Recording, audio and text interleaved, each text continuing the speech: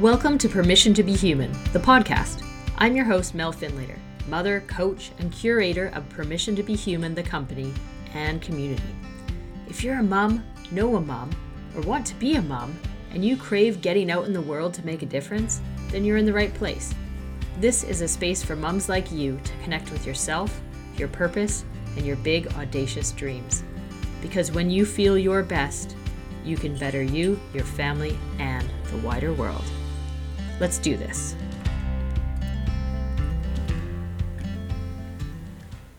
All right, mamas. Today is all about how to believe in your dreams, even when the people around you think you're crazy. Or at least you think they think you're crazy. Because here's the thing. When we have big, audacious dreams, they're usually so big that others can't necessarily see the vision and the things that we see and believe in our mind and our heart to be true. Because they're not in our head, right? And the people around us, especially the ones that love us most, they see their jobs as protecting us. They want to keep us safe. Right? So when we say something to them like we're going to write a book, or I'm going to start this new business, or I want to start this new project, or I want to go volunteer here, or I want to travel to every country in the world, or, these big dreams to us, whatever that might look like. When we say that to people, their first reaction is, oh no, is it safe? Right? And that doesn't necessarily mean they think you're crazy. Firstly, some people, however, might actually think you're crazy for wanting to do such a ridiculous thing. Why do you want to step out of the norm so much? Why don't you want to follow the status quo? Now, this is coming from me, Mel, who my whole life, I have always been tempted to step just a little bit past the status quo. Don't get me wrong, growing up, I also always wanted to follow know what the rules were so that I could decide which ones I actually thought were there for a reason. And if they weren't there for a reason, or a very good one in my opinion, and just because is not a good reason, then I was pretty keen to break them. But I didn't necessarily do that in a way that I was seen as a troublemaker. But I guarantee you that now that has turned into what I currently am, and I'm kind of seen as a little bit crazy sometimes, right? Just go get a real job. Even my own mother has said that to me quite a few times in different, more kinder words. But here's the thing. I know deep down in my gut that my why and my reason to be in this world is actually put into a couple words, is risking love. Right?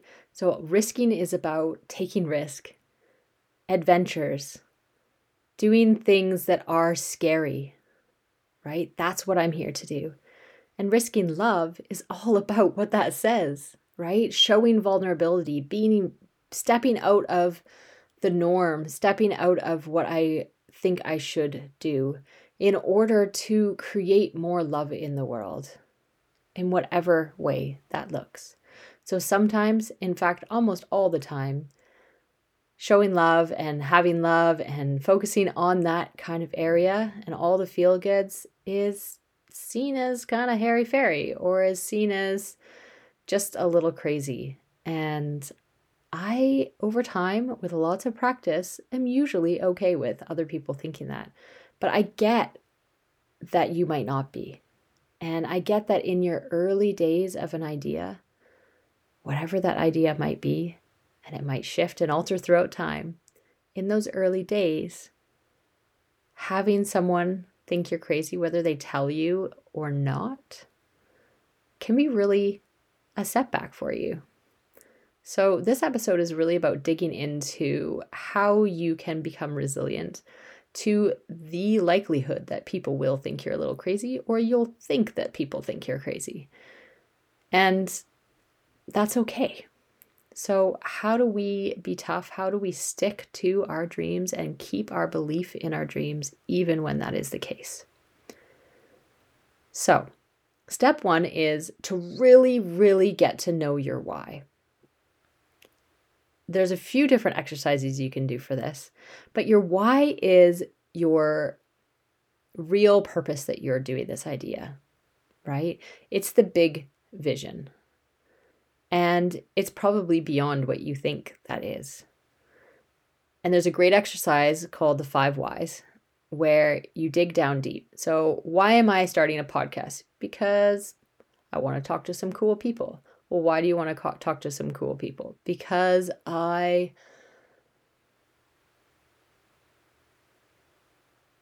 feel like I don't talk to enough people in my life and I'm craving connection. Why are you craving connection? Because I think connection is what makes the world go round. Why does connection make the world go round? Because we need each other. Why do we need each other? Because we need a together world, right? That's my ultimate why, is around this together world concept, right? So digging down deep, you can keep asking yourself why. And on those hard days when they will come, whether someone else is involved in it or not, you will have days when you truly strongly believe in what you're doing. You have days when you're like, what the heck am I thinking? Right? Because you're not necessarily in your flow that day. And that's okay. You just need something to grab onto, to really know your why that you can look at and remember in those moments of challenge, at least until the next day when your mind might just change. The second step is to write it down. So now that you know your why, write it down. This could be a few words. Don't worry about it being the exact right words. We're not in some business school here where we have to have, the perfect phrase for our vision. But it's just words that you connect to, right? You and you only this is for. Or it might be a metaphor. It might be an actual visual of something that you really connect to. So one of the people I work with is a dragon. Dragons are amazing, and you are the dragon in life. And that is her vision, and she knows what that means. And it doesn't matter if you or I know what that means, because that's the why. That's what we're aiming towards. Mine might be more words, if you wanted to go into words. I actually have one on my wall that I look at often, which is that I make money so that I can do more good. So more good is a big part of my why. And the goodness, if you went into bigger, deep whys, is the togetherness part of it. So in order to do that, I need to bring in some income to become sustainable to do that, right? So I have that written on my wall and I know it. So whenever I struggle with charging for something or doing something like that, then I will look at that wall and I will know that that is a big part of my why. So what is your why? Write it down, draw it out, and put it up somewhere that you will see often. The third is start to use some what ifs as your affirmations, right? So an affirmation, you may well know, is something that you're telling yourself and repeating over and over again to retrain your brain to believe, essentially, right? And to remember. The challenge with affirmations is that if we don't believe it, our mind will just flip it in our heads, right? So if I was to there was a point in my life where I really struggled with worthiness. I probably still do. I think we all do. But I really, really did at this point in time. And if I was to think to myself, and even just thinking affirmations or saying them out loud, whatever it looks like, if I was to say, I am worthy, that made me want to vomit. And it didn't have good things attached to it, right? So instead of saying that, I said, what if I was worthy? Right? And then my mind goes into, oh, what would that be like what if? Yeah, what if? Right? So what is it that you're trying to shift in your brain? So what is it that you're trying to shift and convince yourself? What beliefs do you want to start to have about yourself? In this case, if we're talking about your big audacious dream, what if I could do this no matter what someone else thought? What if I believed so strongly in this that I did it anyways? What if I succeed no matter what? Right? It sounds a lot different than taking away the what if. Your fourth step is to really remember that this is your big vision. Like, take some time, really dig into it. Allow yourself to get into that space of possibility and get that big vision out. And then take small steps towards the big vision. So we don't have to go big all the time. I have to remind myself that constantly because I love big, right? I can sit there and make a big vision for like 10 different businesses right now by the end of the day. The difference is that taking action creates momentum, and it makes me believe that I can do it then, right? No matter what other people think. So taking small steps. What's one thing you can do every single day that will just move you a tiny little bit closer to that big vision that you have? And that will help you believe more that it will happen. And lastly, know who to tell. There are definitely people who at the beginning of an idea, they are not my people to tell. And I love them to bits, but they are not going to react in the way that will be helpful for me at that point in time. Often it's a mother who will pull out the protection and safety thing. Like, are you sure about that? Right? Or honestly, my husband. I've kind of trained him now to like respond in the way I want him to, but he's not the possibility zone guy. He's the practical guy. So I go to him after I get out of that possibility zone, and I go to him when I'm like, okay, like I got to figure out how to make this happen. What do I do? I'm convinced this is what I'm doing. I'm confident in it. Now what? And he's great at that section. But know who to tell about different stages, right? Find that one person who you know will cheer you on and support your big dreams no matter what. They're never going to think you're crazy. They love that you have big, audacious dreams. And they're going to get so excited alongside you. Find that one person. You just need one. And keep going back to them, even just in your mind, in those days when you're struggling, when someone else says something that makes you think they think you're crazy. Go back to that person and remember, oh yeah, but remember what they said? Or remember how they made me feel when I told them, right? Find that person. Now, when I say that, if you're like having heart palpitations because you're like, I don't know how to find that person, there isn't that person in my life that I can think of, then tell me. You can email me, permissiontobehumanalways@gmail.com, or just go on Facebook and find Permission to Be Human and pop me a message. And we can arrange a totally free complimentary 20-minute call, which is fully dedicated to just you telling me your big audacious dream. Why? Because I love building relationships and I love people telling me their dreams. Like, that's where I get the most excited in my life. And if I could just like do that for every day, all day, I would be a very happy person. So I would happily hear your dream, tell you how awesome you are, and just get excited with you. And if a call is too much, then just start sending me messages. It's totally fine. And we can do it that way. We can do voice message, we can do writing. It doesn't matter, right? What I'm willing to do is be that person for you until you find the person that's in your life, right? Because I know how challenging it can be at the beginning of an idea.